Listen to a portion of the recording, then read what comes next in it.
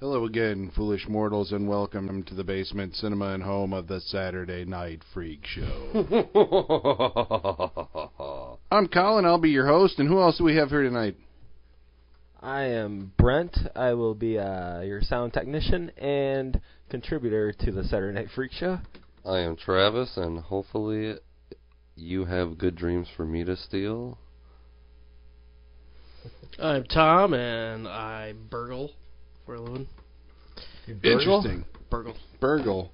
Are you confessing to something right here? Yeah. It's a burglar? I'm a burglar for hire. Interesting. Law enforcement officials may want to look into this. So tonight's film was my pick, and it's The City of Lost Children, a French film from 1995. It was directed by a guy named Jean-Pierre Jeunet. I don't know, how would we describe this movie? It is a fantasy adventure. Yeah. It feels like a fantasy adventure through the lens of a Terry Gilliam film camera, if that makes sense. Even though it's not Terry Gilliam. Yeah. Well, see, I would definitely call it a fantasy movie, because it's like, I mean, it takes place in a place that's not like anywhere that exists on Earth. I would say it's a steampunk. A steampunk film before steampunk was around. No, steampunk was around then. Steampunk's been around for a while, yeah. It does have that aesthetic, which is really cool. All the kind of do-it-yourself mechanical. Yeah, I mean, it would be classified as a steampunk movie, I would definitely say. I mean, it's a steampunk, because steampunk's all about, like, this weird,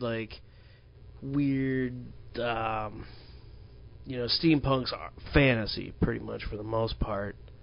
Yeah. And so they got a lot of steampunk stuff going on. And steampunk is saying, like, we'll make... so it's taking ancient or old form technology and saying, like, you know, we're going to make a computer, but we're going to make it out of, like, a cathode ray tube and a typewriter and, you know...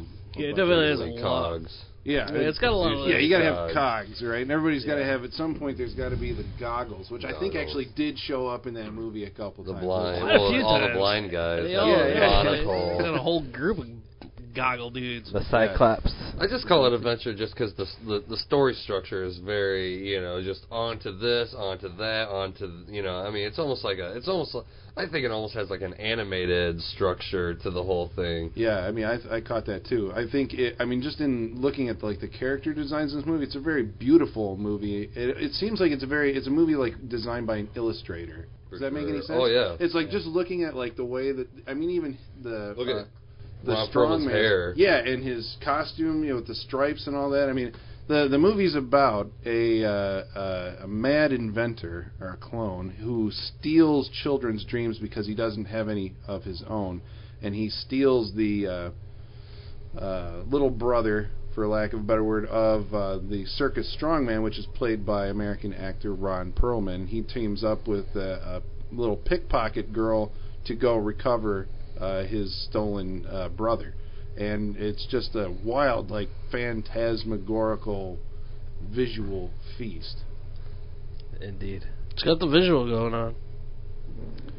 But yeah, I picked it because I saw this back, I think I saw it like on video back in '95, and I mean, it does have that Terry Gilliam thing going for it. Yeah.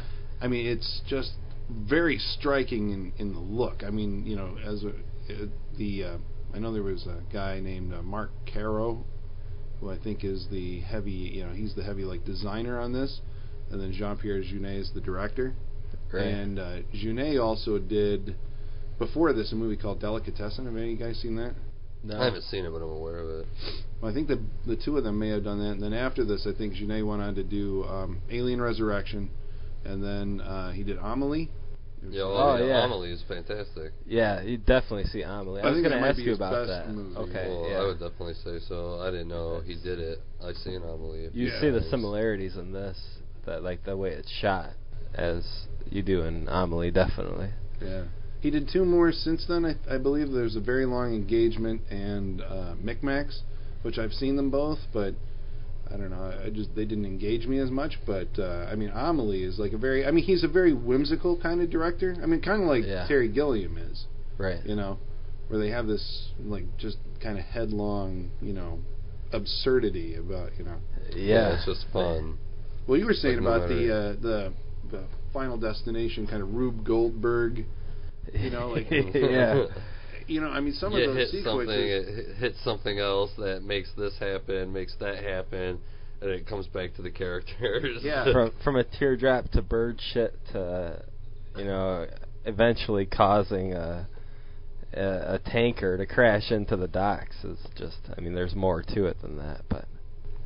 Yeah, but it's just like it's just endlessly inventive. It's one of those things where it just seems like you feel that the people who made it were just inventing cool, just being creative. Every small thing has almost like a punchline to the scene, almost something that makes it funny, it makes it fun. Yeah, you could just throw people off a dock, but hey, you put them on these planks that are weighed down by fish, and the seagulls eat the fish. It's just kind of a It's almost like a James Bond trap or like an Adam West Batman trap. Right. Right. You wait for this to happen before this can happen, and it gives your characters times to think of a way out or or whatever. But you let your audience have fun. Yeah. I was thinking that this is almost. Like a predecessor to just the way they make fantasy movies now. If you look at the trailer to The Great and Powerful Oz, then look at this, you can see how nowadays that's how they make fantasy movies. Yeah. That hyper-realism, the, just lush colors. Well, I'm trying to think, too, because, I mean, the whole thing has that kind of, the feel of, like, a very stage-bound production, like everything's on a soundstage. Mm-hmm. I mean, we're outdoors, but it's totally built indoors. Right. Kind of like, I was thinking, like, Blade Runner, and, something else occurred to me while we were watching the movie, and I can't remember what it was, but you know what I'm talking about. It's like, for sure. Even Dark City. Dark City's another one. But I don't see that, like, usually how movies, you can see where the stage starts and ends. I don't get that feeling with this movie. They make it look like there's enough alleyways and twists and turns it goes on in your imagination. It's just always kind of dark or night, while everything's going on. There's never a whole lot of, bright sunlight. When we were watching Little Shop of Horrors, there's the one street with and it's like it looked good, but you could tell it's a sound stage. Where this at least did lots. They made the most of it. Where hell, they had to have had like some sort of huge pool just to make it look like it's some sort of green water, like island city or something. Yeah, I know, like what, some sort of Venice. Yeah. It's like we're gonna take because I remember thinking about that too. It's like we're gonna have like canals everywhere. There's just always this like. Impression that there's water all over the place. Tom's being kind of quiet over there. Tom, I think, has something to say about the City of Lost Children. Now, maybe we should lead up to like how Tom became exposed to this movie. Oh well, I became exposed to this movie, but because Colin has a poster of it in his basement, and I've seen this poster for like many years. And the poster, it's like aesthetic. Kind of reminds me a lot of BioShock, which is a video game. And so it has this like I'm like, it's got this BioShocky feel. So like I have this like preconceived notion that this movie's gonna be like all about like it's gonna have like this BioShock like. So you would say you were judging this book by the cover, literally? BioShock's a video game that takes place in like an alternate 1960? It's like 1920 or 1930s or. And it's 40s. in like an underwater. It's a city underwater, so it's like a hermetically sealed underwater city. So that's what you're expecting. Watching this movie today, actually, like there were a lot of stuff from. I recently played Dishonored, which is like also it's a game that came out last year. It has a lot of cyberpunk elements to it too. You're like an assassin in a weird kind of cyberpunky world, and that had like a lot of aesthetics from this too. I noticed a lot. I really, really liked the art design of this movie. Like the whole cyberpunk stuff, the way those ships were like unnaturally huge and just like steel, and the way like the backgrounds were like they had like two separate cities on islands, and like I mean, like, I really liked the art design of this movie. I fucking hated the script. I hated the acting. No, really, what'd you think? I hated the acting. I really, really hated the acting. I thought it was fucking terrible. Do you not like French people? Is that what the problem is? Yeah, I mean, there was no emotion from any of them. What? That one guy, like, cried the whole way through the goddamn movie. He was stressed out. Marcelo, okay, so Marcelo had some emotion, but, like, otherwise it was just, like... Crank had no soul, damn it. He's not going to have... Did you imagine not being able to dream? I just did not feel... You didn't have like, the depth of feeling for Crank, the poor bastard. The acting was fucking terrible. I thought the script was awful, and the director... I thought the script was awesome. I thought the director was like that. I mean, visually amazing. Is that forward thinking. I like the art design of that movie, and that's about all I liked of that movie. Like, I love that movie. Like, if they could have took everything from that movie and made a totally different movie, that would have been awesome. Now, I think we're getting into, like, the 80s thing where you say that you hate the 80s, but then you talk about all the great movies from the 80s. You're saying that you like all the different elements of the film. I liked the art design, yeah. I thought it had a really, really cool look. It's a weird movie because it's, like, made in the 90s, but it has, like, a look like it was made in, like, the 70s. Yeah, it definitely does have that look. Yeah. That, like, or at least 80s. Like, it does not look like it was made in the 90s. It looked like it was made in, like, the 80s, if not 70s. I don't know what that means. It's totally got, like, the CG print of... Like I was just saying, it looks like wonderful, the Great and Powerful Oz. It looks like the way they make fantasy movies nowadays. I don't think it looks old. I mean, it's what it is. It's got like a retro. I mean, that's what the whole steampunk thing is. Yeah. It's got that retro. It looks like the year is supposed to be like 1910. Yeah. It looks, early. Just thinking about like maybe the look. The cinematographer on it was Darius Kanji, and he did 7. David Fincher brought him over, and he did. Really? I think he did. Maybe he did The Game too. I'll have to look into that. But yeah, he did a couple things here. So they were like. He was one of the pioneers on that whole bleach bypass look. And I'm not sure if they used it I mean, like, the fact that, it was made in the 90s but looks like it was made in the 70s, that's not a slight against the movie at all. Right, so the problem is the story. Yeah, I know. This movie opens up with a scene, like a Christmas scene with Santa Claus I didn't coming like down the story, I didn't through like the the chimney. script. I mean... And there's the acting was fucking terrible. There's a Is it boy... because you didn't understand what they were saying? Is it because reading it, you couldn't actually add the, I mean, it may have been the fact that it was, like, it was subtitled because, like, by reading it... Are you a no subtitle guy? I gotta know this about somebody. Are you like, no, you don't... when people say, I don't read movies, are you one of those? I usually watch movies, like, I'll watch movies at home with subtitles, like English with subtitles. Just because I kind of like, in those really, really quiet scenes, I don't like missing dialogue or something like that.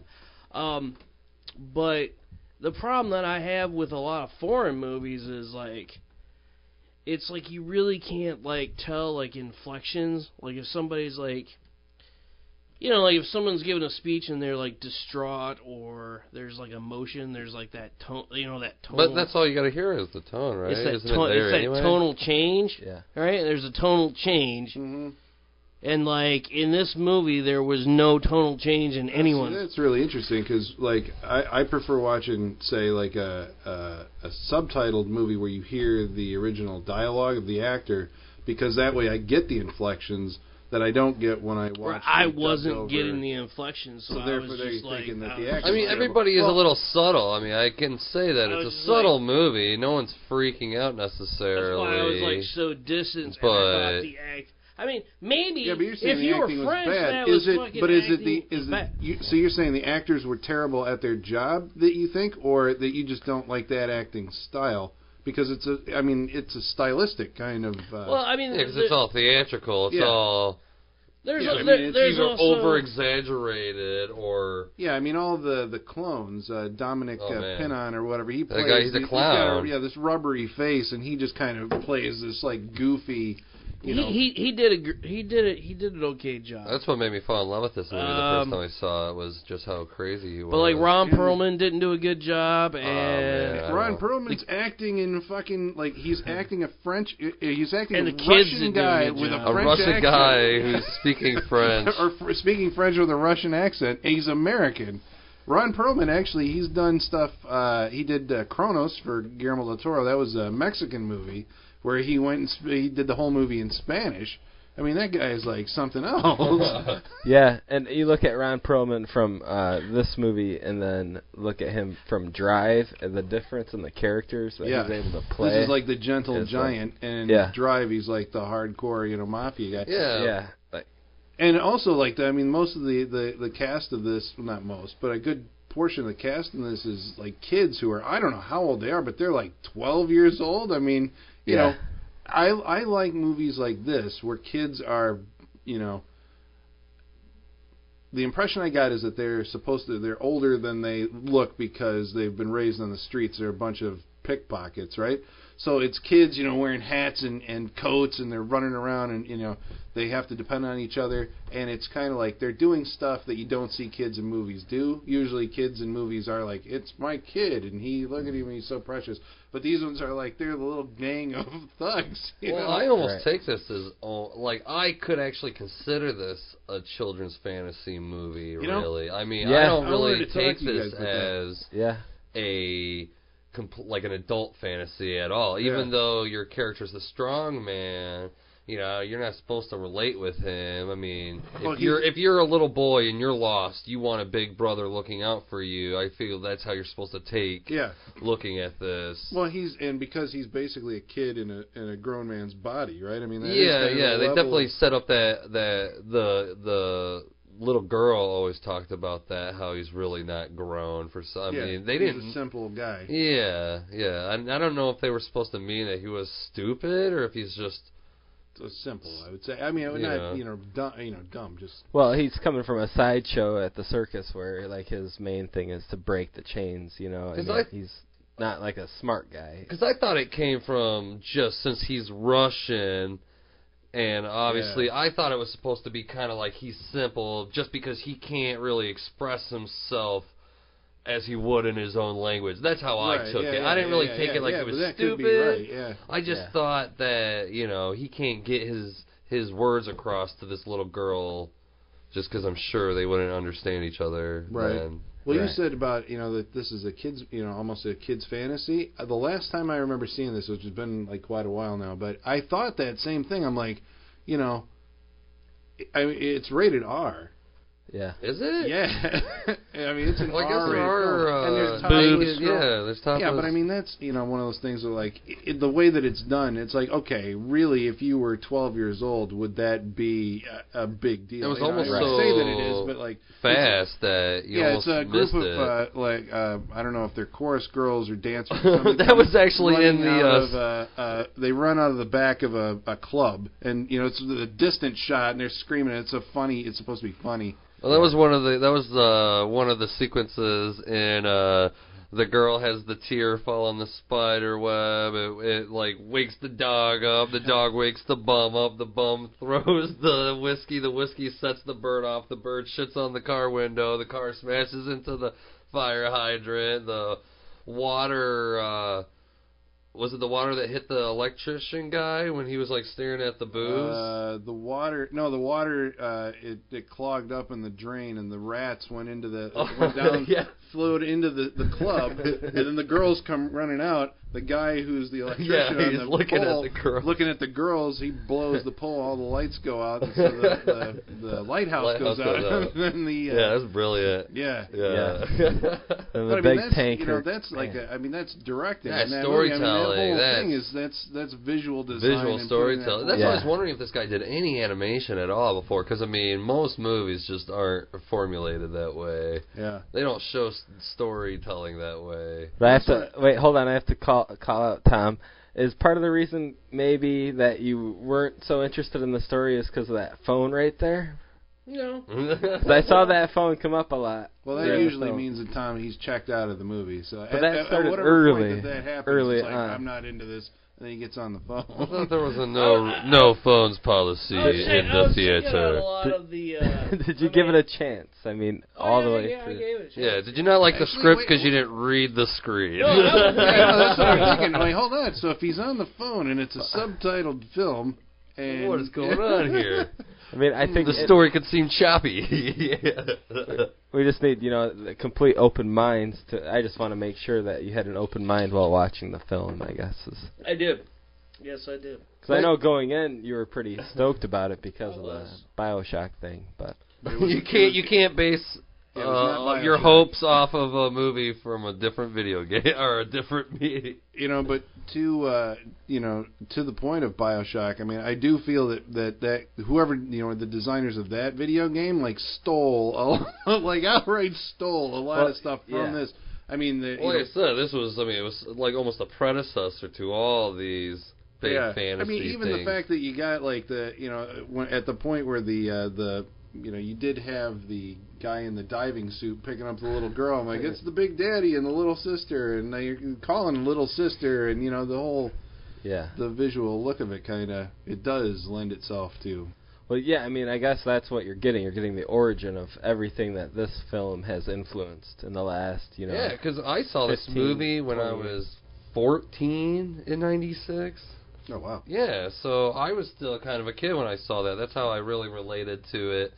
As a child's movie that I had been watching, it's got those same themes.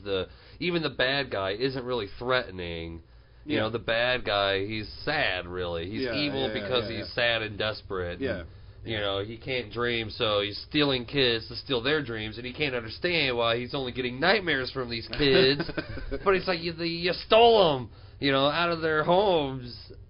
You can't figure out why they're having nightmares, Right, And that Uncle Irvin dude is trying to tell him it's you who's the nightmare. And Uncle Irving's great because he's like A he's brain in a fish tank. tank. That is like the most steampunk thing out of the whole movie. He talks out of like phonograph. Yeah, phonograph. Whatever you want to call him, speakers or speaker. Yeah. He's got like some kind of. Oh, I love the camera eye. sensor. Yeah. Oh, that is awesome, especially the way it moves. It has a very mechanical movement. I think I like when they, because he got migraines. So they're popping down aspirins into the tank. Into the tank. It brought the whole just having the air bubbles underneath the. It wasn't an expense. You could see how this effect is made, like because they do so many close-ups of it, but it still just brings the whole thing to life. Yeah. Brilliant. I saw, there should be more brains in fish tanks in movies. I saw where Futurama got their idea for all the heads and tanks. I don't know, man. Heads and tanks have been, they've been in comic books probably since the 50s. I mean, the 50s and 40s. Movie about what was it? It's Woman Without a Brain. It was the brain that wouldn't die. The brain that wouldn't die. There's the crawling brain, or is it the crawling brain, or what's the brain that wraps around your neck? It's like a brain, but it has like a tail, and it wraps around your neck. From the 50s? Yeah, it's black and white. It's stop motion when it comes and wraps around your neck. I can't believe I can't think of this. It'll come to you. Yeah. Jeez, if only we were Captain Google. That's true. Somebody. Before we leave the topic of just while it's still in my mind about whether it's a kid's fantasy and could a kid handle it, I don't think on this viewing, I don't think a kid could because. Really? I was thinking how about age? Are you talking? Yeah, I think it would need to be censored. I mean, you got to take out the. Don't say it. The boobs. Don't say. Oh. The boobs. I don't think. I don't think the boobs were bad. terribly bad. Yeah. No, it was that scene where the so there's the circus guy has this flea. It's awesome. It's a CG that flea thing's crazy. with it's got like a proboscis or whatever on the front of it that has a chemical. So the flea bites you with this thing, and then it pops off like a little plastic cap. Yeah, it's like creepy. an assassination flea, and it makes you turn into a killer. And so they use this on these With Cyclops characters who are these guys in overcoats are blind in one eye and they have an electronic implant in the other eye. I mean, just describing this movie is like, you can't just say, then there were these guys, the mafia. No. It's like you have to describe what they are. Yeah. But they turn on each other, and that scene was like kind of sadistic. Because the one guy at one point, I think he plugs his image sensor. Oh, He plugs yeah. the dying man's image sensor into his so the dying man can watch him kill him. And Right. he stabs the other guy in his eye. And I'm I like, thought that whole thing was might brilliant. be- It's almost like an Amish church or something. It's like, a blind cult that Oh, the once you get design the of power that- to see, it's like the temptations out there. Once you Yeah. actually see the temptations, it could change you forever. And Yeah, I that thought that room was awesome. It's just these guys, like, I mean, they're just stacked The- from floor to ceiling, all in dark sunglasses, all gathered around like there's a furnace or something burning in the background, and like this. Yeah, that was profit awesome. In the Yeah. front of it, I mean, just everything in this movie was, the designs were really inspirational. It's almost like a fairy tale, I mean, it's like a Oh, cautionary for sure. tale for kids. I don't know what it would keep Would you them let out a of kid see it? See, I don't know. I mean, it would be one of those things where, like, maybe if they were French, I don't know how. That's what I'm wondering. Like, Do you in have a France, French is kid? this like See, I don't considered think kids it. Yeah, movie? I think it would, because seriously, I can't think back on it. Were there any curse words? I don't think so. Were there? I think The- I think boobs is the only thing that probably considers makes this movie rated R in America. I think that scene I was just talking about probably. That's Oh. a Oh level yeah, of I guess that is sadism. pretty. Yeah. Because even when There's the no guy, gore or anything, this but movie it's has just- my one thing. When someone puts something towards somebody's eye, when he tears out his seeing eyeglass or whatever, then he kind of fondles the knife around the edge of the hole, and then the camera goes far back when he sticks it. So it doesn't show it. Yeah, it doesn't Yeah. show it, but And, it's the intent. I look guess. at the Avengers. The Avengers shows people getting shot with arrows and falling off of buildings left and right. But this camera goes all far back and doesn't even Yeah. show anything happen. Yeah. It's sadistically It's still implied. happening in your mind. Yeah, it's But implied. Yeah. but you don't imply nothing. You see arrows That's kill true. people in Avengers. You Yeah. see machine guns kill people in Avengers. Yeah. Yeah. Yeah. It's kind of weird where we go on, where we like stand on that whole thing. I mean, I can see with the whole it's sadistic. I could definitely see with how Yeah. crazy. I mean, I cannot find this goddamn brain movie. Well, the flashback when you kind of realize the original twin or quadruple, whatever, the original guy, Inventor. the Yeah, so inventor there's- of the flash. Tell them what the flashback scene. the flashback deals with. Well, I mean, it's relatively violent. I mean, towards the end of it, anyway. Yeah, I mean, yeah, he smashes him in the face with the glass, and his face is a little blood. But like I said, this is no more violent than anything from our childhood that was rated PG or PG-13, but it's R just because of the That's why I'm boobs. surprised. I think I'm it's- surprised that it's R, and that has to be. I mean, it's either that scene or the boobs, which are shot from like a distance, And maybe because Yeah. it was and part of 96. like a comedic effect. I don't know. That, But you know, I think the flashback's the only time you see actual blood. yeah, I think so too. oh in the yeah, water. yeah, that's Yeah. right, yeah. And you don't even Yeah. see it cut. It's just like red on the face. He in like the falls water, into the when he water falls in and the then water. the blood There's kind a of blood cloud behind him. Yeah. This is it's the But- flashback where the inventor creates the clone, the little midget princess, and the other six Yeah, that clones lady of is the so. dude, Was I mean? and the migraine brain. But I would argue that there's more disturbing scenes in Ratatouille than this flick. There's scenes of rat graveyards, but when all of your animals in your movie are personified, it's pretty disturbing. When you have a rat in one scene that's talking to you and joking with you and his buddies, and then the next scene there's this death scene with hanging rats and all these dead rats and lightning and rain. It's to a kid anyway, that can be pretty disturbing, where I don't Yeah. think that this film had anything like that. Right, because it has like a light tone. I mean, it's got Yeah, like a really lightness of Yeah. And Yeah, that's why I keep it's- going back to whimsy. It's got it it's feels whimsical. It always It yeah. is. It is. It's There's stuff that is lighthearted you can laugh it's at. upbeat and funny and Just the kid eating sausage Oh, wherever and they get burping these straight into the sausages. camera. Yeah. Oh, that annoying.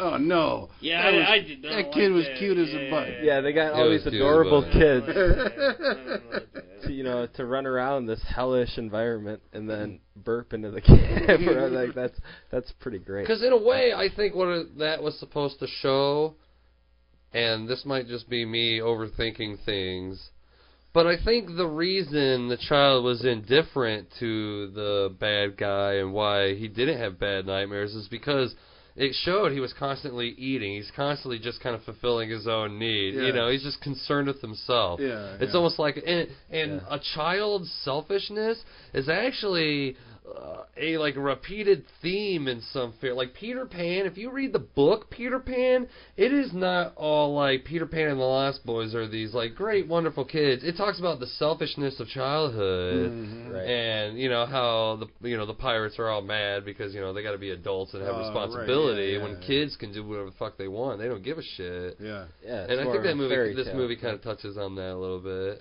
Yeah. It doesn't focus on it, but I think that's why. Sorry. Wait, You what's gotta the read side the about? movie. Tom's You sign. got to read the movie to know if it's good. Oh no! It was something completely, totally, probably the reason. Okay, so during the entire movie, okay, the Packers were playing Oh, we San can't. Francisco. I'm not talking about this. This is my Saturday night. I'm not talking about the fucking For Packers. playoffs, yeah. That's all right. No, we're not talking about And, it. No. And Mute San that Fran- man's mic. Yeah, and we can't talk about that. and You're San lucky. Francisco just beat No, the Packers. we're so I'm lucky like, We're lucky you talked about 2 video games in this podcast. We're not talking about Packers. So that's No why you didn't football. like the movie because the Packers were playing. It was on his mind. the So whole obviously time. we can't do foreign films it was on anymore his phone. if Tom's going to That's talk what you were about this watching on movie. your phone. every week. I think we should. This is a foreign film podcast now. Hey man, We are only doing it's like the NFL playoffs. the oldest foreign films we can find from the 30s. Yeah, I and think so, yeah. From the most 80s. obscure. 80s foreign film. Yeah, exactly. 80s foreign films. All right, Those so I probably had a get question worse. for you, Travis. So, like as Travis is the illustrator of the group, just was there anything? I don't know. Or am I trying to couch this question? But I mean, from an illustrator's point of view, what was your take on? Well, it's French, and French is the original place where heavy metal Fucking hate comes the French. from. So, almost all, like this comes from the same place that the design of the Fifth Element comes from. Mm-hmm. This comes from this. Just look at heavy metal. I mean, just Heavy Metal magazine, all that crazy stuff. I mean, the French were leading in comic illustration and just crazy design. Actually, did you catch the costumes in that movie were designed by what's that guy's name? Gautier or Gaultier? He's like a renowned Really fashion designer. crazy. He did. I think he said. I it did was like a the costume sweater with designer. the buttons on the side. Yeah. I And wanted one. the sweater that unwinds, follow that one Yeah, I like that sweater. piece of yarn all the way through the Scary guys in monocles. Oh, one of them, the heavy dude, was in a movie called Cemetery Man. Oh, Did you ever see that? yeah, with Rupert Everett. Yeah. He was his mute sidekick. Really? In that, yeah. Oh yeah. I cannot remember his name. It's like Francois Hodge something, but yeah, it was that same guy. Looked like a character out of Alice in Wonderland. Yeah, all the faces too. It's like it looks. I mean, like that's another one where I think you could make like an anime. Oh yeah. I know there was sure. a video game based on it. Really? At one point, yeah. Huh. Like the PlayStation. Yeah, I would like to see a video game based off that. I like the idea that Because after I like that world. I mean, I think that world was like really fucking cool, and I'd like to see other stories from that world. so you would. Just not the story that they told. So we were This is talking back about to this the- before bet the if we- podcast started. That I'm thinking that this is where Tom is coming from. That you have there's like a movie that you want to see based on all the information that you gather about a movie.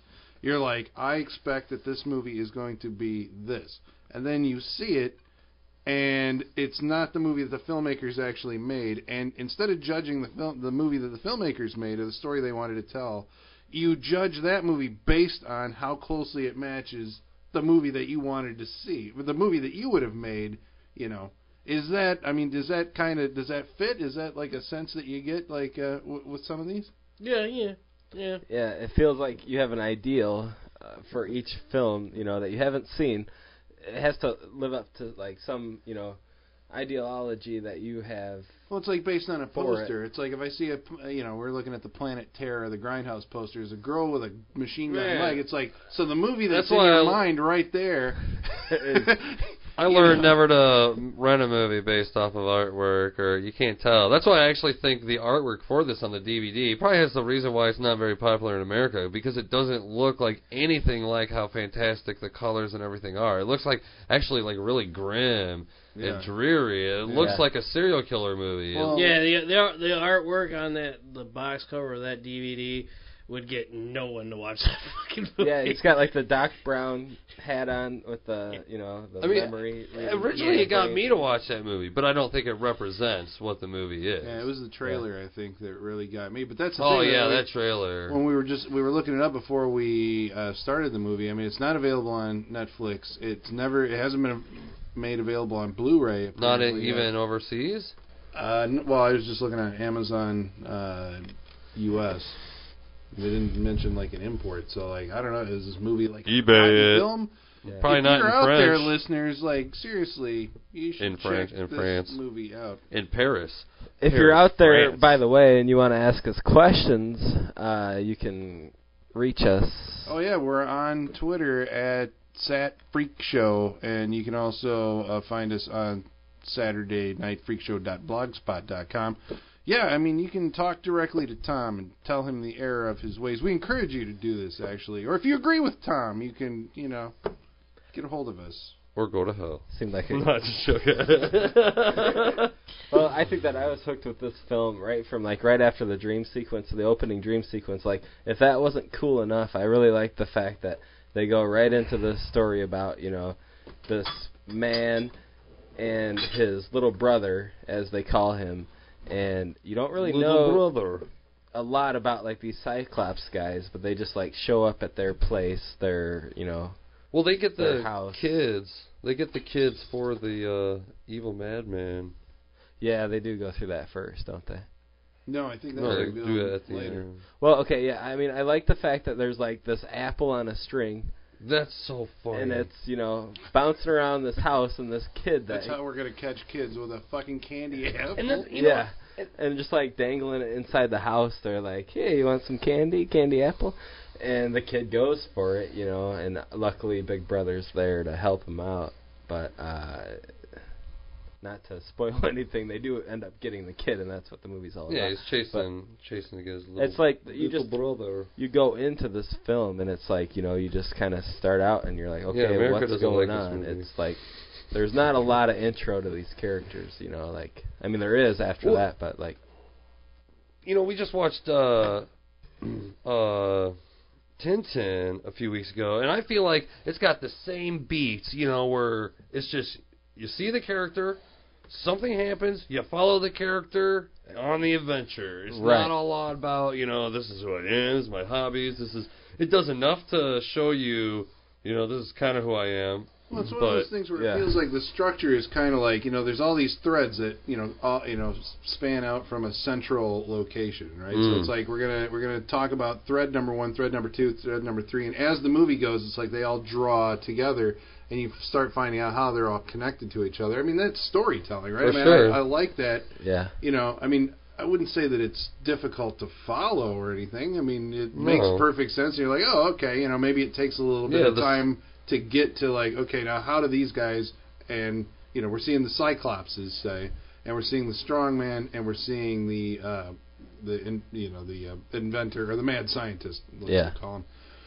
And it's like, how do these three things connect to each other? But I mean, they do. They all, Yeah, by the point when you see the guy that's living underwater, the original. Yeah. When he comes into the story, he starts kind of weaving and tying things together. Yeah, I mean, and it's really well done. Where like a lot of American films will have a prologue where you find like a lot. Is that the right word? Prologue, where you find a lot of backstory about the characters and stuff before you get into the main story. Where this actually just kind of you pick up in the middle of it, like Travis is saying, just like Tintin. He's a strong man. Go. They took his little brother. Yeah. And throughout the story, then you start to find out more and more about their backstory and who they are as a character. You know, you find out more and more about, like, Ron Perlman and what he has to do, and especially... But did they even do... I mean, they didn't do any backstory on him. He's my little brother. No, but he got the bit about he was a whaler. His story... I mean, that was a really cool, like, you know, how they got that out there, that he was a whaler. You know, that's what he did before he joined the circus. He heard the lost his job sing. after... Yeah, and then he wouldn't kill whales after he heard them sing. Oh, I must have missed that. And then he found the little brother in a garbage can or something like that and took him in. So, yeah, I mean, it has, like, there is... You know, but they give it out over, I mean, it's like an hour, I think, before you get the whaler story. So it's like there's always something being revealed about the characters. But that's what makes, you know, like, that's good storytelling. For sure, because you don't meet somebody then just say, this is my entire life. Yeah. I want you to know everything about me. But those kind of movies, what they end up doing is like, you know, because I think in some ways... And I mean, I'm not saying that this is foreign films or versus American films or whatever. It's just it's individual storytellers versus. But you get to that like if you give all this information usually up front, it's so you can clear time for the chase scene. Exactly. It's the chase. Yeah. You know, it's like we're gonna have the chase scene, and then there's the other chase. That's scene, what America makes up for stories. We gotta chase them. Yeah, and there's no story. Oh man, going he on chased. There, What do you mean there's no story? He so chased them, and then they flew in the planes, and then they. Yeah, I think. Those are things that happened in the movie. I think of Transformers, where it's like, okay, this is Sam. Sam is kind of nerdy. He doesn't have a lot of friends, you know. He just got this crappy car from his dad, and blah blah blah. Like, there's all this like really quick. This is the only time we're going to talk about the Transformers movie. Yeah, so you better make it count. But it's only to put it in a bad light. Sorry, Transformers fans. But okay, yeah. So you've got this character, you know, that has all these like shallow like character, you know, types about him, and it's only, like you guys say, to build up the chase scene. And the only reason why I thought of Transformers is because, like, after that first 20 minutes, the rest of the film is a whole chase scene movie, and the character never grows. I mean, maybe he kisses the girl at the end, but he doesn't develop. And he yells a lot. As a character. See, that's what they use as character development. The girl. They use the. Oh, gee, I kind of like her. But didn't this movie? Oh man, I did something a little heroic. All right, so in a strange French way, they did. Yeah, but so we've got like a thing here because Travis I hate love stories just because they're so generic. This is about like but this is about a little girl. Well, it's about a little girl wanting she's an orphan. You know, she's seeing this guy as a big brother. She sees how good he protects and cares for his little brother. You know, she wants a family. Yeah. To me, that's a little bit more important and a little bit more meaningful than just this chick is so hot. Oh, I hope she likes me with my cool car. You know, and then you do a little something cool and she starts. I mean, that's bullshit. That's just that's mental masturbation to get your movie to get 90 pages into your like. We gotta chase the box.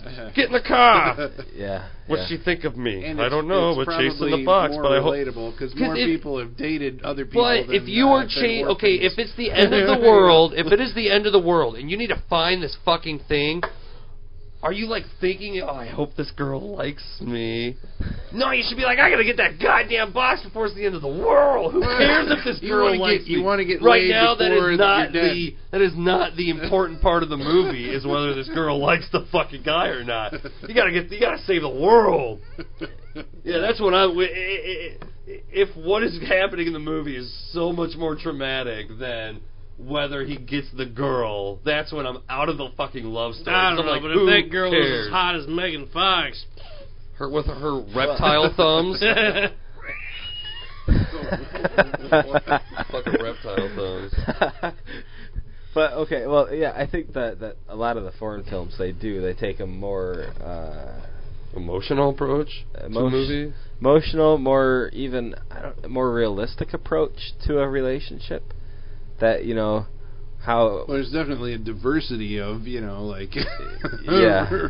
different relationships other than the... However, you know, whatever you want to call it, the French just being the French or whatever, there's that more, it's a more provocative approach in this film to a relationship, you know, I mean, it's the classic, the girl, she has, you know, not an obsession, but a crush on the older man. For sure.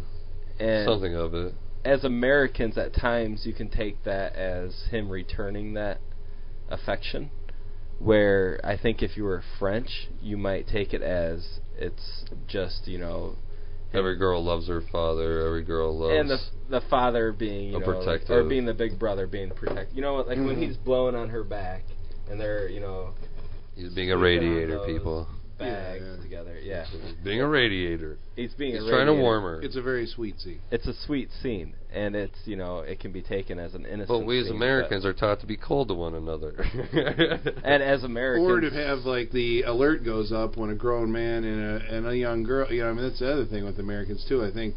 Yeah. I mean, I'm assuming it's just American, maybe it is around the world, but, like, it seems like we have a, you know, faster reflex to, like, whoa, there's something wrong there. Right, yeah, exactly, yeah. It's...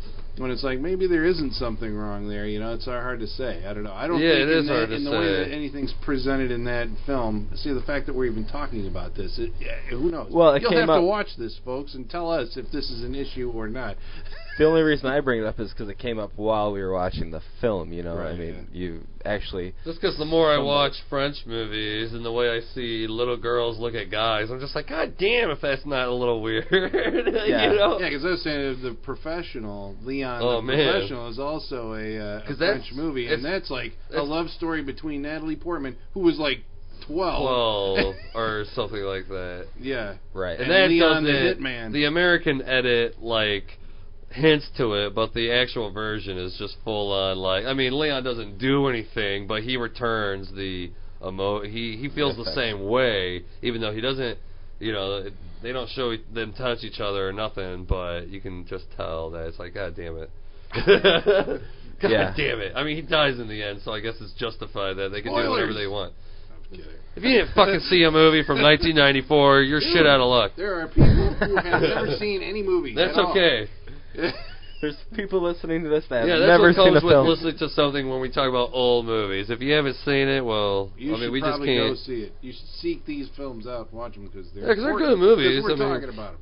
We should do like a disclaimer in the beginning of this that we're going to ruin any movie out there ever.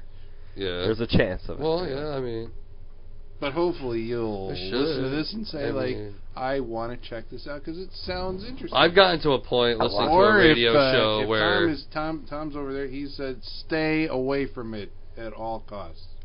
but he didn't even read the I movie. will not say stay away from it at all costs. I'm shocked.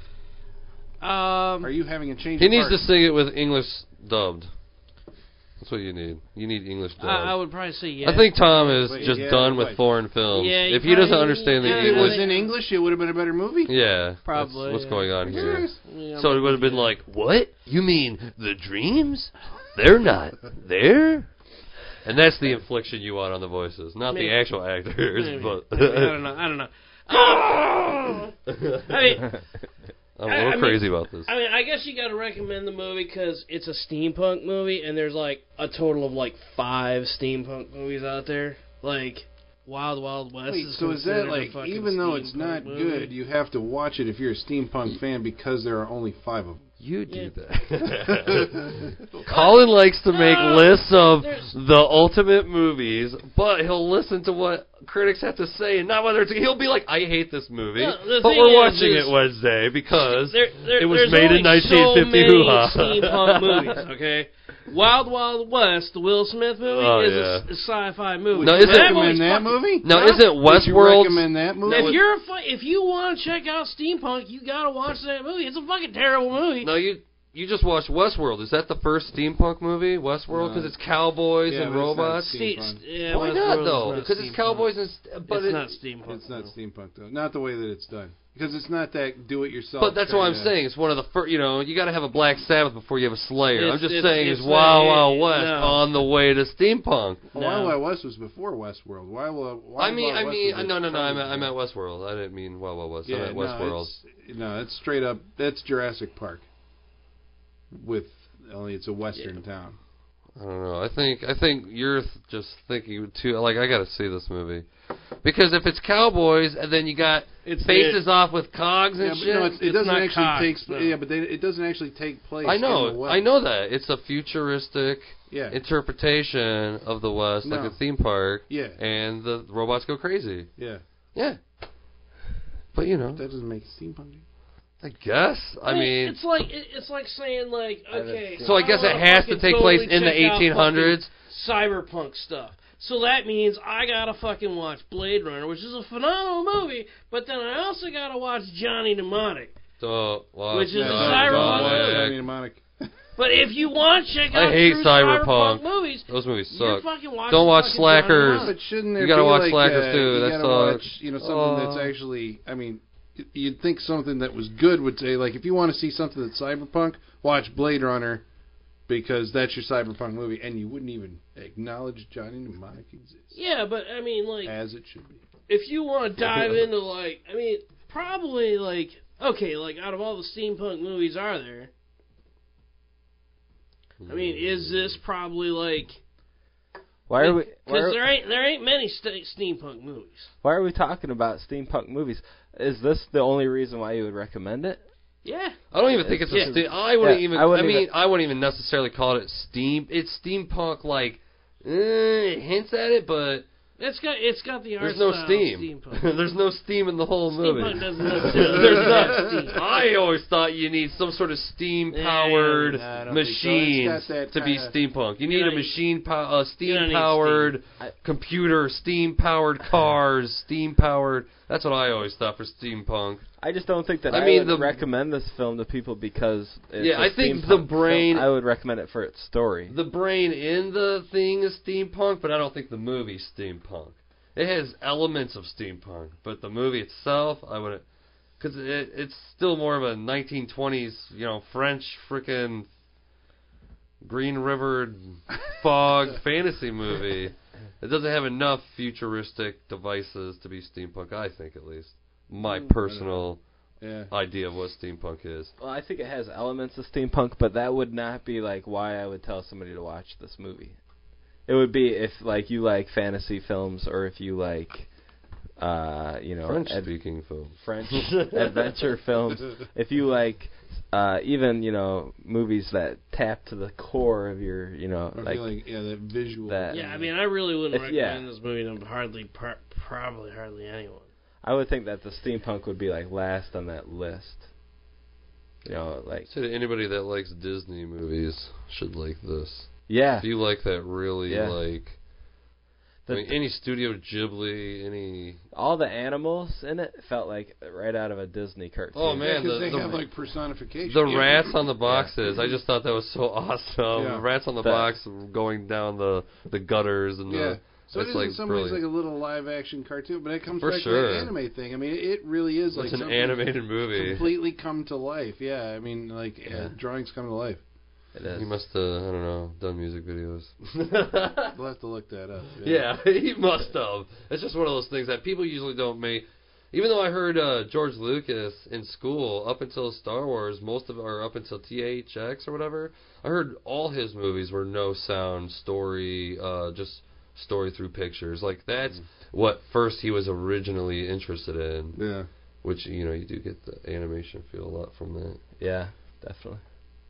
Because you have to have some sort of a completely controlled element if you're doing, that sort of storytelling. You need to make sure every image has this is my character. He's going this Right, way. right. You got to make sure everything's telling something. You're not just setting a camera up and being like, I just want to know why somebody sat there and said, like, well, I guess we know why, because there's a shot in the movie that's like, that looks like that could fit in an Alien film. But, like, why you would pick this guy to direct an Alien movie? I mean, his visual sensibility, I think, Oh, yeah. the design sense, I can understand that. It's like, wouldn't it be cool if we had this guy come and do an Alien movie? Obviously, he's got a strong design sense. He can handle that type of movie. But it's like his... it would be like hiring Terry Gilliam to do an Alien movie. You wouldn't do that either, because that'd be like the movie I get would be some wacky kind of crazy thing. And Alien Resurrection doesn't feel like a hardcore horror movie or hardcore No, science because fiction it's movie not. because the guy who did it is a gentle soul trying to make it. But I think Alien Yeah. Resurrection reminds me more of the type of rundown future that the first Alien represents, more so than Alien 2 or 3. Yeah. I get it from it because he does bring that, he does bring his little Yeah, but again, that's we're talking visual style, Yeah. right? And in the design. But I mean, just the way that he shoots, like with his fisheye lenses, and I thought that was perfect for it just- Alien. and I just bringing- thought the story wasn't that great for Alien. The CG wasn't good enough for CG aliens to be swimming around and stuff. It's just like, too soon. I They thought like some of the swim. he makes some stuff comedic. I mean, he puts Dan Hedaya in Alien Resurrection, which I'm like, come on. I mean, that guy's got a face that's meant for comedy. He brings Yeah, he was a good character. in Winona Alien. Ryder as a droid. I'm like, okay, That I don't was- really buy that. I mean, that's like again, he's just casting for faces, I think. Yeah, I'm sure Winona Ryder was the studio. Like, we gotta have some young popular actress. We're gonna have Sigourney Weaver, but you know, she's obviously this age. On the upside, he did bring in Ron Perlman from City of Lost Children, and he brought in Dominic Pinnon, the rubber-faced guy from this Alien Resurrection. And Brad Dourif, the doctor. He was also when he was in Delicatessen. But you guys probably should check that movie out if you like this one. Yeah. Delicatessen. And Brad Dourif. Yeah, Brad Dourif. Wait, which one played the multiples? Dominic Pinnon. Okay, Dominic Pinnon. Yeah. Okay, yeah. It was excellent. It's funny that he did do Alien Resurrection because, like, I think last week we were talking about Alien 3. What you liked about that movie was it was like shot from the ground up. And with this movie, a guy who directed Alien Resurrection, the next Alien in the series, in this film, City of Lost Children, it feels like there's so many shots like from above, looking straight down. Yeah, true, yeah. That might be because they were on a soundstage and just hiding the lights and all that stuff. and not using like the horizon or the distant, because you're dealing with obviously like fairly aquatic area, or they feel like they're on a pier somewhere. Yeah, But like a lot of the stuff was like shot straight down. it's funny that you mentioned the aquatic because it's like this movie is so full of water. Alien Resurrection had to have its water scene all over the place. This guy loves water. Yeah. This guy loves water. I'm trying to think of the other. Does Delicatessen have a lot of water in it? I don't recall, no, because it seems like the whole thing takes place in like this kind of futuristic, or fantasy apartment building. Really? Yeah. And I mean, Amelie, I don't remember. Amelie was kind of a Amelie normal is like movie. That's a normal Yeah, setting. but the visual style on that again is like it really pops. Dude, that whole movie is like on tracks and just zooming in and out of everything. Yeah. Yeah, definitely. And the craftsmanship of it, I mean, like everything is like timed out perfectly. Even with this, there's shots that like even today I don't know how they would do them. Better than what they are in the movie because it's just French people. It's brilliant. That's like one thing. It's like I mean, it's almost like European films always lead the way in visuals. Yeah. And like Night Watch, that Russian oh man thing. It was like all visual stuff. Well, I mean that's how they gain an international audience. Yeah, for sure. They have to be better than America. Then eventually America brings them here. Speaking of or we just copy we hire them. Because like this looks like all the movies that come out today, so they're just like. Well, speaking of the visual presentation of this movie, the visual effects guy was a guy named Pitoff, right? He was a special effects supervisor on this and on Delicatessen. I think he worked on Alien Resurrection because Jean-Pierre Jeunet brought him over. Anyway, Pitoff has a visual style, and they're like, you know what? We should hire this guy in Hollywood to make a movie. And that movie was called Catwoman. Really? Oh, no. Wow. And we'll have to Google him and see if he's ever worked again. Oh, wow. Crazy. Oh, man. Wow. Catwoman could have done him on... And, was Catwoman a good-looking film? I don't think I never even saw it. Even as a comic book fan, I refuse to see... Yeah. I refuse to see... I actually saw Catwoman. I saw it, too. Wow. And, yeah, it was a bad movie, but visually, what'd you think? I mean, it had some okay stuff going on for it. I can't even remember anything It wasn't like For the special effects, like I mean, like I guess if you take outstanding. Catwoman, like, and you like ignore the fact that she's a DC Universe character at all.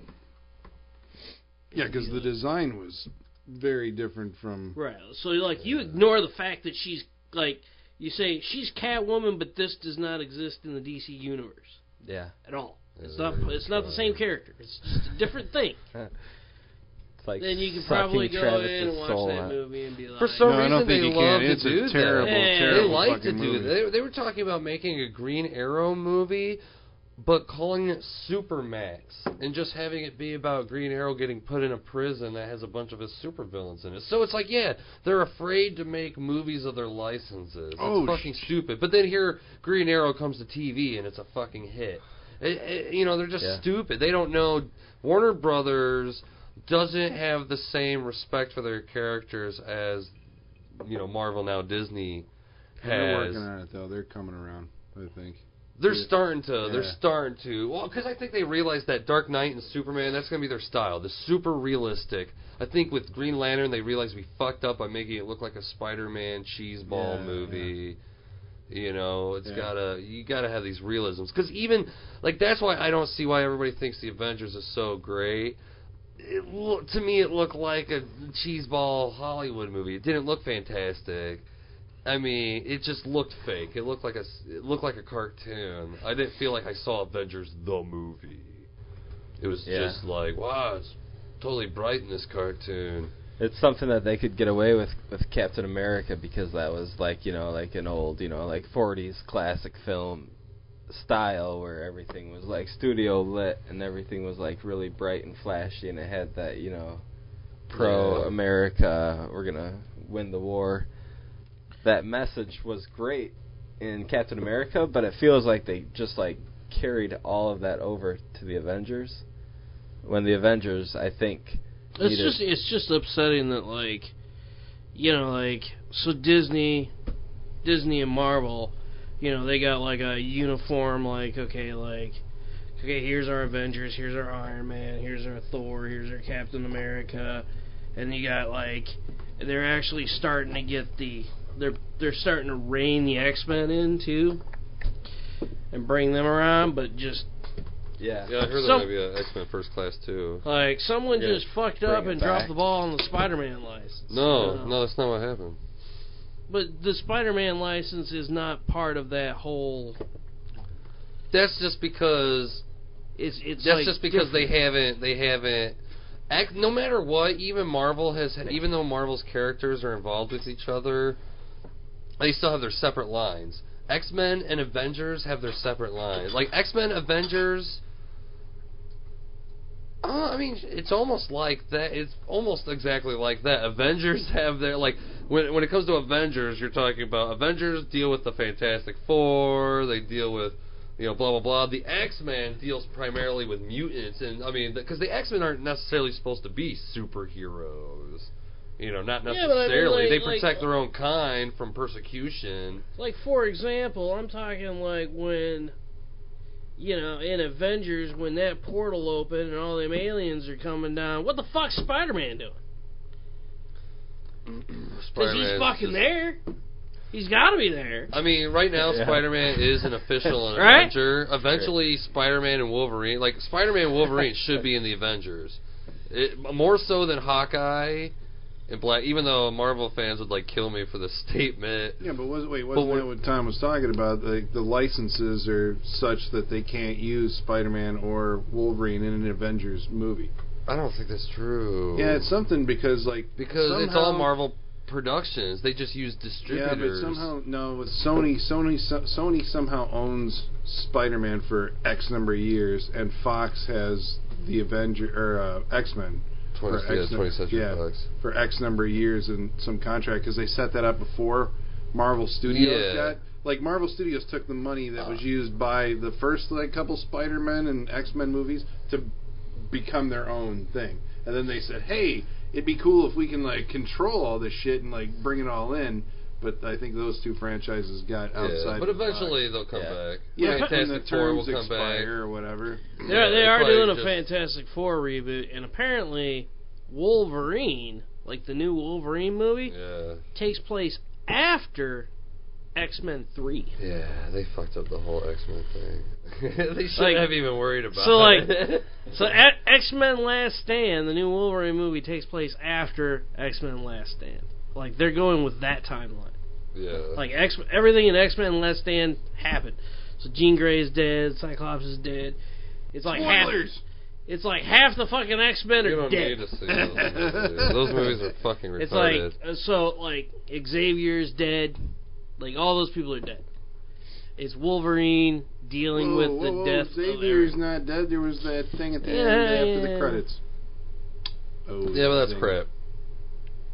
So it's Wolverine dealing with him being on his own because He's going to be in Japan. all his It's going to be like the teammates are one of dead. the only good Wolverine stories that they've ever done in the comics, where Wolverine goes to Japan, falls in love with Mariko, Who's he? whose father, Mariko's father, is the like Yakuza leader, who is also better known as the Silver Samurai.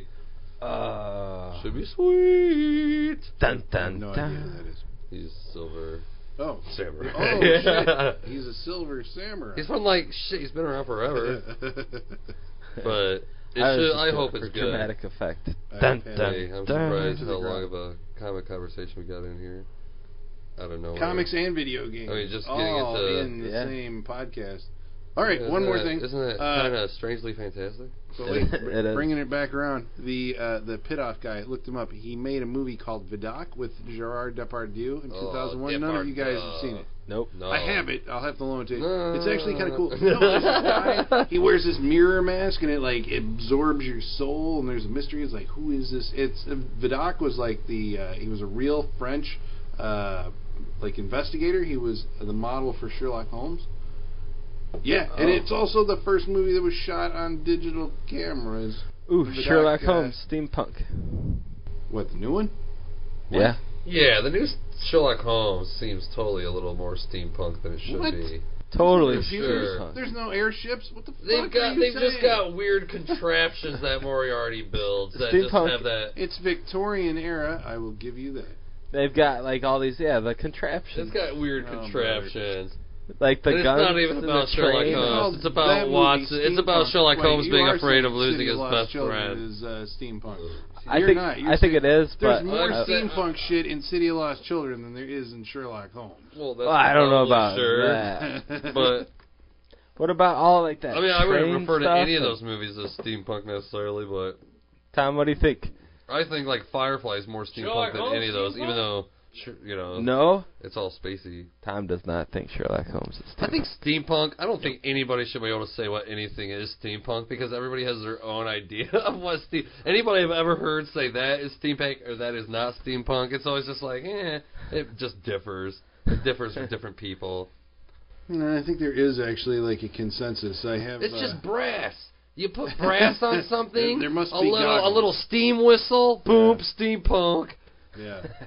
But You there's can make like- anything steampunk Well, by you putting can. that Dirty it shit up a on little it. You bit. can, It's yeah, got to be yeah, dirty. yeah. It's Yeah, got to that's have why it's like, I don't layers. even you think- have to, but part of it is that you built it yourself. Well, they were talking about real life steampunk. It's Like Chitty Chitty Bang It Bang has to to be me is something more you steampunk manufacture than most yourself. movies.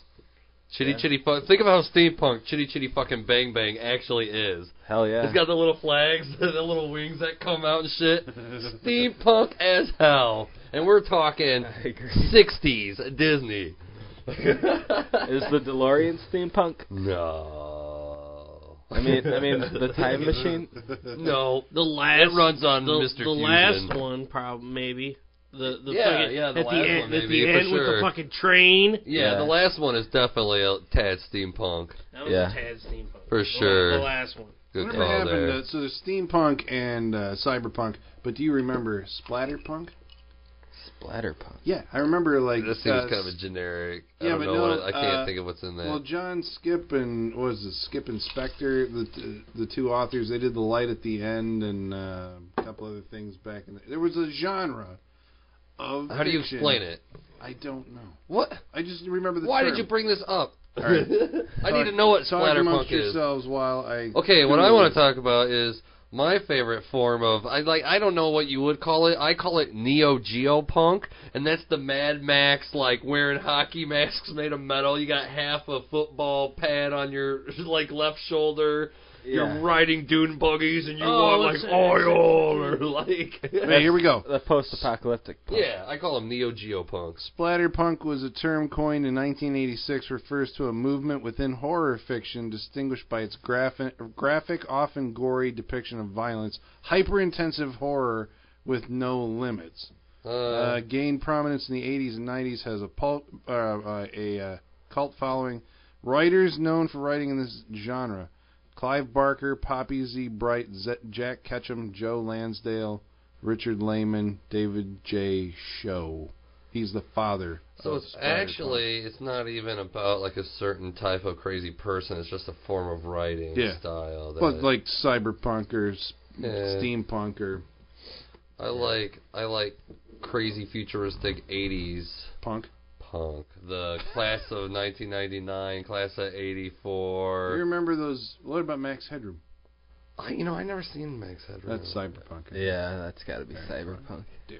Class of Nukem High. I forget what the goddamn what are they called? What are the punks called? Steampunk just seems like the most tangible, like you're dealing with these interlocking brass and metal pieces. Yeah, but in some way it's like the hardest to lock onto, because why haven't there been like... Because it has to be a Western or a Victorian age story. It can't be... Yeah, but it can't just be anything else. There's no like true 100% like this is a steampunk movie. Maybe Wild Wild West, which I've never even seen because it just looked horrible. Is there like a goth movie? Like this is a goth movie? Yeah, I mean aside from like maybe like is it The Crow? Or Nightmare Before Christmas or something. Those are always held up as examples. Well, when they truly refer to steampunk, like if they say steampunk and they say you need to watch a steampunk movie, they clearly say the one movie that defines steampunk is League of Extraordinary Gentlemen. Ugh, and no one wants to fucking see that movie. No, it was terrible too. The movie's terrible. But I know what he's saying. Alan Moore did put heavy amounts of steampunk influence shit in there, because number one, he's got all the fictional characters from Dr. Jekyll, Mr. Hyde, so it's and that combination. It's that 19th century literary. It's got to be basically just 19th century. Like I said, it's a lot of Jules Verne stuff. Well, Jules brass. Verne is because Jules Verne is one of the. He's like one of the idols of, or whatever, of the steampunk movement. Crazy submarines and huge. His submarine looked like a giant metal fish with big googly eyes. What about Cowboys and Aliens? No, that's too futuristic. No, it's future. Because steampunk's got to be man-made. There's an offshoot to steampunk called Ray Gun Gothic.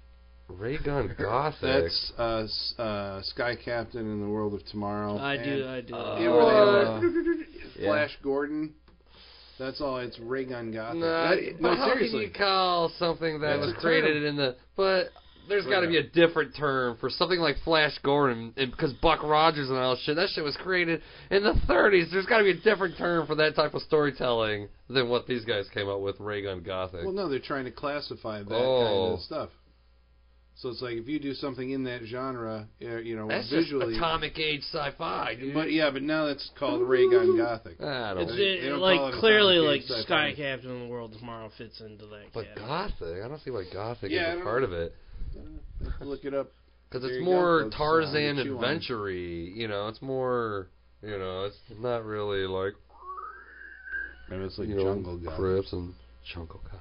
So are these Jungle Adventure? Are these styles or genres? I don't know. Genres. There's too many different things nowadays. There's subgenres. When they're used, I guess so.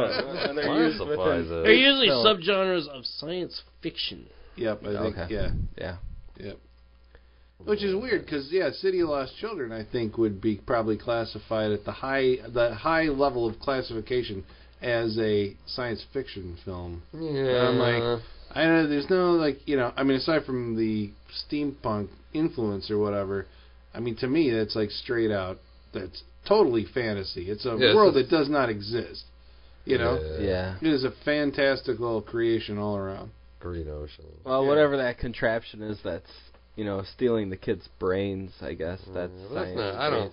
I don't know. Because to me, that doesn't make something sci-fi. Just, I've got a machine. There was some discussion about genetic cloning and stuff like that. Yeah, it was about cloning, but it wasn't the focus of the story. To me, if it's sci-fi, it needs to be the focus of the story. Like, just having a robot in your movie doesn't classify it as sci-fi. Yeah. You know, like Bicentennial Man, I don't see that as a sci-fi movie, even though it's about a sci-fi movie. Because it's a robot trying to get human rights. Well, He's alive. But you can't. Is Short Circuit but it's a over sci-fi like a movie? Span of like this robot's Okay, but is Bicentennial Man is like a remake of Short Circuit. So is Short Circuit a sci-fi movie? It's about Johnny Five being alive. A fucking robot in it. So is it a sci-fi movie though? It's a science fiction comedy. It's more comedy. It's more situational comedy than it is anything else. I mean, it's about as sci-fi as like the That's robot. What I'm saying. That's what drives me crazy about this. Yeah, this but classification Bicentennial Man because, is about. like I said, this about is more science fiction fantasy than concepts. anything, even sci-fi. Just because it has a helmet. Same thing. Yeah, with but no, but yeah, see, but that's where I say. I say the a little helmet that opens your eyelids doesn't make your movie the sci-fi. Helmet in this or whatever, all the gadgets in this, they're still fantastical. They're very fantastical creations, you know. Yeah. It's a fantasy film. It's more fantasy. It's just it doesn't have trolls and fucking wizards and shit like that. I'm starting to say it's but it not has sci-fi fleas. unless there's It has fleas that bounce spaceships around. and lasers. Right, yeah. There's a flea cam at one point. Flea the camera cam. bounces around like it's a flea. I'd like to know how they did that. Unless shot. there's lasers in the movie. It's not So I need to sci-fi. clear something up. They took the fuse and they put like all those like past memories in it and threw it off the side of the tanker, right? Yep. And then that thing floated into town and it got picked up by the original, the diver. And then the smoke blew out while he was asleep. Yep. And went throughout. Gave him part of his memory back. Gave him part of his memory back, and then went out and all the way through the town and everything. Yeah. And that was the new fuse, right? That was the old fuse. That was the old fuse. They took the old fuse out because that was Irvin's plan the whole time. Oh, okay. Yeah, because he was coaxing the one guy, the one clone in. So Irvin's like the architect. Yeah. Well, he just wanted the whole thing to end. I mean, he's the sane mind in the whole. Even though he's just a brain in a tank. You're just a brain. Yeah, he is the brains of the operation. Yeah, he's. You get it? Yeah. He's like he's like Dr. Lecter. You know, he's running the show. Yeah, but a good guy. But he's able to, you know, like mind fuck people into doing what he wants. Well, he just had that awesome. He told all the clones that they were all the unique original, so they could each individually do something. Even though it would have been cooler to see each one of them do a separate thing. Yeah. And there's that fantastic moment when they realize it, and he goes, "I'm not the original," and he's like, "Look in the mirror." When's the last time you looked in the mirror? Yeah, those lines are great. I love the octopus lady. Yeah, that was very great too. Crazy concept. It's two women who we got to look up and see if they're sisters. They or gotta be they twins. Just look identical. But it's two women who look the same, joined together at the hip, and just the acting that they do with their arms. Because they're each doing separate things. Yeah. They each act one like... will take a drag off a cigarette, and the other one blows the smoke out, and they react. They finish each other's sentences, and they react to different. I don't know. It's one girl's left arm is the other woman's left arm. Well, I don't know. They're constantly crisscrossing the hands. Yeah. Yeah, like they're washing dishes, and like one woman's arm has an itch and the other woman's arm scratches it, like reaches across four arms while they're washing dishes still at the same time. That was a pretty brilliant little choreography of the hands. Yeah, and when they're not talking in unison, like they're finishing each other's sentences. I always like characters that talked in unison. I don't know why that's a weird, creepy thing to me. It is. It's a hive mind. yeah, probably.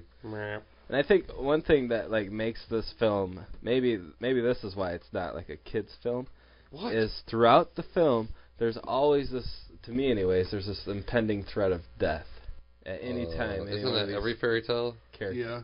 Well, yeah, fairy tale. Yes. That's what every fairy tale is don't go outside, you'll die. I think that's what. Don't eat that, you'll die. I think it's a fairy tale. I don't think it's a kid's movie. You know what I'm talking about? I do know what you're saying. But I don't know. I think this is a kid's movie. I just think it is. I think it's constructed that way. Maybe not an American kids movie. Yeah, it does. It You feels to know, me like a kids movie. it's like but again, I to don't me- know like what age you would actually show it. To That's a why I kid. keep thinking about Yeah. the Tintin story structure. It feels to me like it, even though Tintin's a French story that the American filmmakers adapted. It just has that overall adventure feel to how situations go to that. It's never, no one's ever just sitting down for Actually, you know what? I just was thinking of something. Okay, I mean, like, as far as like, the reasons that we don't show kids movies, I'm going to say like that or whatever. It seems to be like, you're going to be traumatized because like, oh my God, we're dealing with death. But it's like that's a real life thing. Oh, for There's sure. boobs of these women who run out, but that's a real life thing. Yeah. There's no violence that you, aside for that one scene that we talked about earlier, that you could really like recreate. Because I mean that's the big fear I think in stuff that you show kids is like if they're not, if they're not ready for it, they can emulate behavior that they see in a movie in a negative way and start picking on their sister and doing so you don't want that to happen. But I'm like, this movie really doesn't have any of that. It maintains like I think like just a 'cause you light see upbeat kind of attitude or atmosphere through the whole thing. Like my buddy the other day actually was talking about like an episode of the original Muppet Show, and he was talking about how in this scene, this Muppet, it's like an adult would know that this Muppet is just taking shots, doing all these shots, and he was talking about how like, oh, I couldn't believe this, and my little girl, la la la la. I was like, yeah, but what, does she actually live in a world where people don't drink shots? I mean, just because. It's like, should we shelter people from these things that happen in the real world? That way, when they do find out, they might go to excess because, it's like this alien. It's like the Amish thing. You seclude them until they're 18 or 16 or whatever the age is. Then you let them out in the world, and they realize there's all this shit that they kept from them. So then they overindulge and splurge. Yeah. It's like, is a character smoking a cigar? Does that make a kid want to smoke a cigar, or is it just a kid? Does a kid recognize that this is the world I live in? People smoke cigars. See, I don't know if kids realize that. I mean, we do because we're adults. But there's a certain age, you got to figure out what that age is, and I guess that varies from kid to kid, right? When they're actually aware of that. Well, okay, but if you have a movie with 4 characters and one of them smokes cigarettes, now is he gonna look at the one character that smokes and decides, oh my God, I want to, or is he gonna look at the other 3 characters that don't smoke? And see, that's what I'm saying. Why wouldn't the other characters that don't smoke be just as much as the old Disney movies pulled it off by usually associating like the characters that smoked as far as like being evil, like a lot of the old Disney cartoons, like Pete, he was like smoking a giant cigar, and then he'd go Mickey's first cartoon is he does chewing tobacco.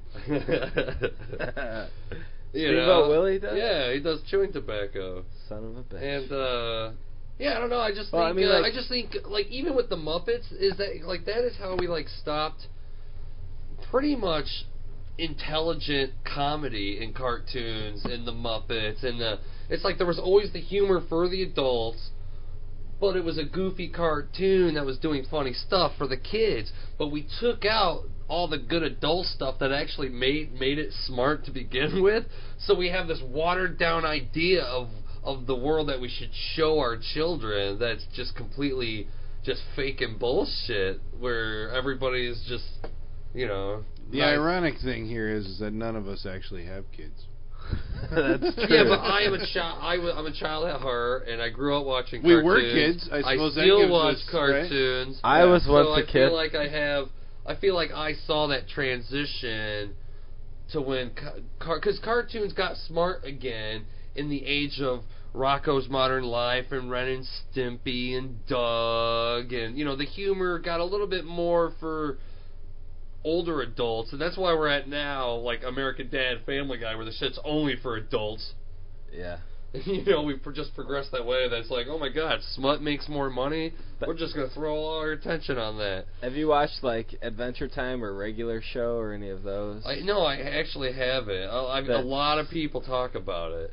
That's a really it's a fine line, I think, between like the adult stuff and the kids stuff. I mean, it's like made just for teens, really. I mean, it's got like it's funny to me. Maybe I'm a little bit immature, but at the same time, you know, I mean, they never like I guess there's still values in the stories that they tell. Yeah. But they're just like clouded within this like, you know, cynical. It's almost like cynical storytelling, which I think that's what I find funny, you know. I mean, it's like the sarcastic outlook of life. And it's, you know, coming from a bird and a raccoon. And, you know, I was watching I was watching, what was I? I was watching the Muppet movie. And that is the character of Kermit the Frog, is Jim Henson's, like, cynical outlook, because he's surrounded by all these crazy, like, Muppets, you know, Fozzie Bear. And I think the line specifically is the band, Dr. Teeth's Electric Mayhem, the band, like, paints their car, like, all crazy.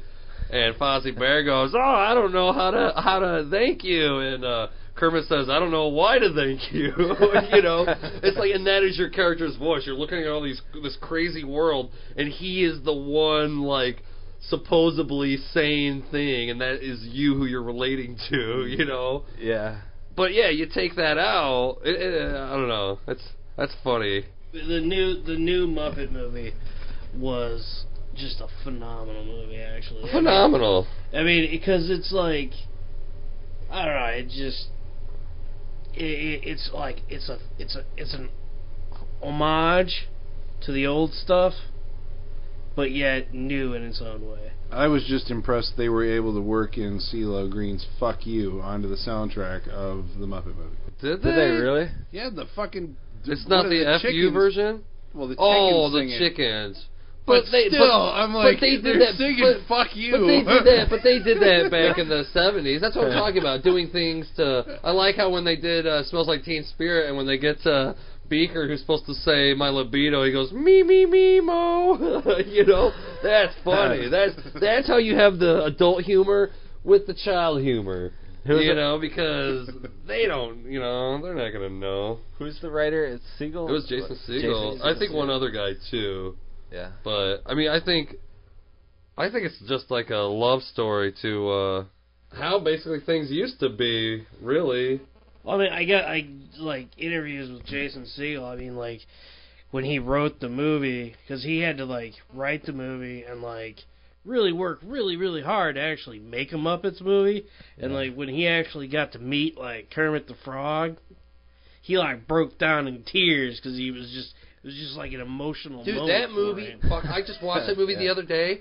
I cried for the first 20 minutes of that fucking movie. I shit you not. That movie makes me think about how childhood is over, and especially how I'm talking about how they don't allow for... It's like okay, we have two versions of reality now, or, you know, the Matrix as we're shown it.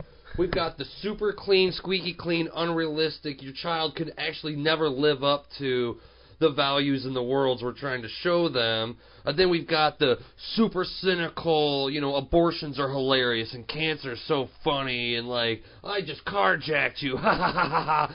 You know, it's like we don't have that middle ground anymore. You know, where we thought, oh, kids' movies shouldn't have that much adult stuff, and then it's like, well, actually, that middle ground was the only way we had like a sane world in a way. What was the Polar Express? I never saw Polar Express. I didn't dig that sort of motion capture thing they had going on there. I would say that's living up to some sort of an idealistic life that, like, you know, just the fact that the kids go to sleep if you're listening to this. The fact that, you know, like, it's... You're yes, we watched The Burbs. You better not be listening to this. They won't even watch movies before like 22 or 20. Yeah. They're not going to watch. It's the idea, like, you know, I mean, even the fact that, like, the Santa Claus is real and the North Pole, you know, that's living up to the idealistic world that the kids can never live up to, you know. Like, they're adults. They that squeaky clean future that Travis is talking about. Like, I think that Polar Express would fall into that. Mm-hmm. That sort of ideals that you have, like, you show your kid this because one day they can be president, you know, I mean. It's like you'll never have to work a Joe job just to support the kid that you had on accident.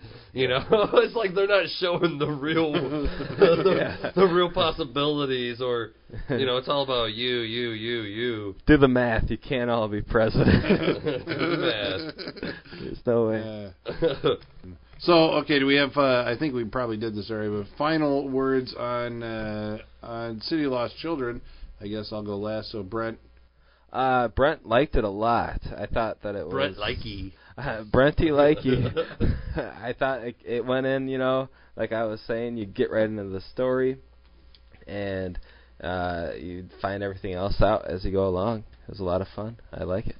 Travis? It's an adventure movie that unfolds before your eyes. When people say movies need all this exposition and shit, no, you got to show a person stand up, walk outside a door, go down the stairs. That's making a movie. That's showing what's happening. If people think that that's not storytelling, they don't know what they're talking about. If you need a person's past 15-year history just to come up with hey, I'm the action star for the next hour and a half, then you're thinking too much about just bullshit. It's a good movie. Tom. I was disappointed in the movie. I liked its visual style. The fact that I was disappointed in the movie may or may not have something to do with the fact that there was a playoff game going on, but bullshit. That's what I said. That's it. That's the last time right there. No more fucking football references. Wow. This is bullshit. Wow. Saturday night. Well, show. Well, I guess this was my pick, so I'm going to go with a positive spin on it. I don't like it. It was. I think it's a sweet film. It's a very visually arresting movie. I mean, it's up there with. I mean, I don't know. There's a handful of movies that you would recommend to say this is a. I would have said Amelie if I didn't know he directed it. Oh, yeah. Yeah. I mean, again, that may be a more approachable movie than this, but this is the sci-fi fantasy version. This one appeals more to me. This is the one I would watch more. But Amelie may be the better movie, but yeah, I mean, I would definitely say you gotta go out and check this movie out. And if you want to find us online, because you're listening to this already, you've already found us on iTunes or via SaturdayNightFreakShow.blogspot.com. You can also find us at SatFreakShow on Twitter. You can talk to us. And who knows, maybe we'll read your stuff on the air and make you just as famous as we are. Not at all. Not very famous. Next week, I'm going to be showing Idiots and Angels, a full-length animated movie by Bill Plympton, the only independent animator in America who does all his animations 100% by himself. I will even be showing his Academy Award-nominated short film, Your Face, from 1988. Cool. Yeah, his latest thing was just he did the opening on The Simpsons. He did the couch opening on The Simpsons. Oh, I think I saw that. Yeah. I might have it on VHS. I might be able to bring it over. Just to I don't have a VHS. VCR. Okay. You're going to bring the VCR over? Yeah. Maybe. Futuristic technology here on the Saturday Futuristic Night technology means nothing. Soon it will take you over. You have to realize one day the Skynet will be online, and you got to know who's your enemy. It's not your toaster. The Freak Show can play all forms of media. That's right, damn it. We can handle everything. That's a topic I want to touch on sometime. Okay, I just asked on Facebook a few days ago, what do you think the future is, Star Trek or Mad Max? Who do you think the destroyer of the human race is going to be? Aliens or sentient robots? Or asteroids. Ooh, could be an asteroid. Well. Asteroid bugs. Or is it man? It's our own imagination, our own sciences. It makes me want to watch Quiet Earth. It's not a. Have you ever seen The Quiet Earth? No. It's not like the most brilliant sci-fi movie in the world, but I've never seen a movie talk about this subject where it's scientists were playing with the molecular structure of the universe and threw us out of alignment. So, people are there's these weird flashes every once in a while, and people are disappearing. You'll be walking down the street, flash, you could be in San Francisco. Yeah. It's like the dimension is warping, and it's got like one of the most beautiful images at the end of the movie where it flashes. Wait, I haven't seen it. Well, I'm not gonna say. I'm just showing the image. It's not how the movie ends or whatever. But he's on a beach, right? And he it's like you think the moon's like really close. Like you think it's a nice shot of the moon all close or whatever, and like these clouds clear and it's Saturn. It's like so the Earth was like was warped close to Saturn. Well, I don't know if the Earth was warped to Saturn or what. I think that might be giving away the ending. It's the poster, so it's not giving away the ending. It's because it's the best image in the whole damn movie. It's from New Zealand, so it's got that like we got 3 people in this movie. And a bunch of, I mean, they had to have an empty town. That's the cool thing about this movie. It's one of those deserted city movies, like a Twilight Zone episode. Pretty good movie, though. Pretty good sci-fi movie if you've never seen it. And there you have it. So until next time, freaks, tune in next time. Freak out!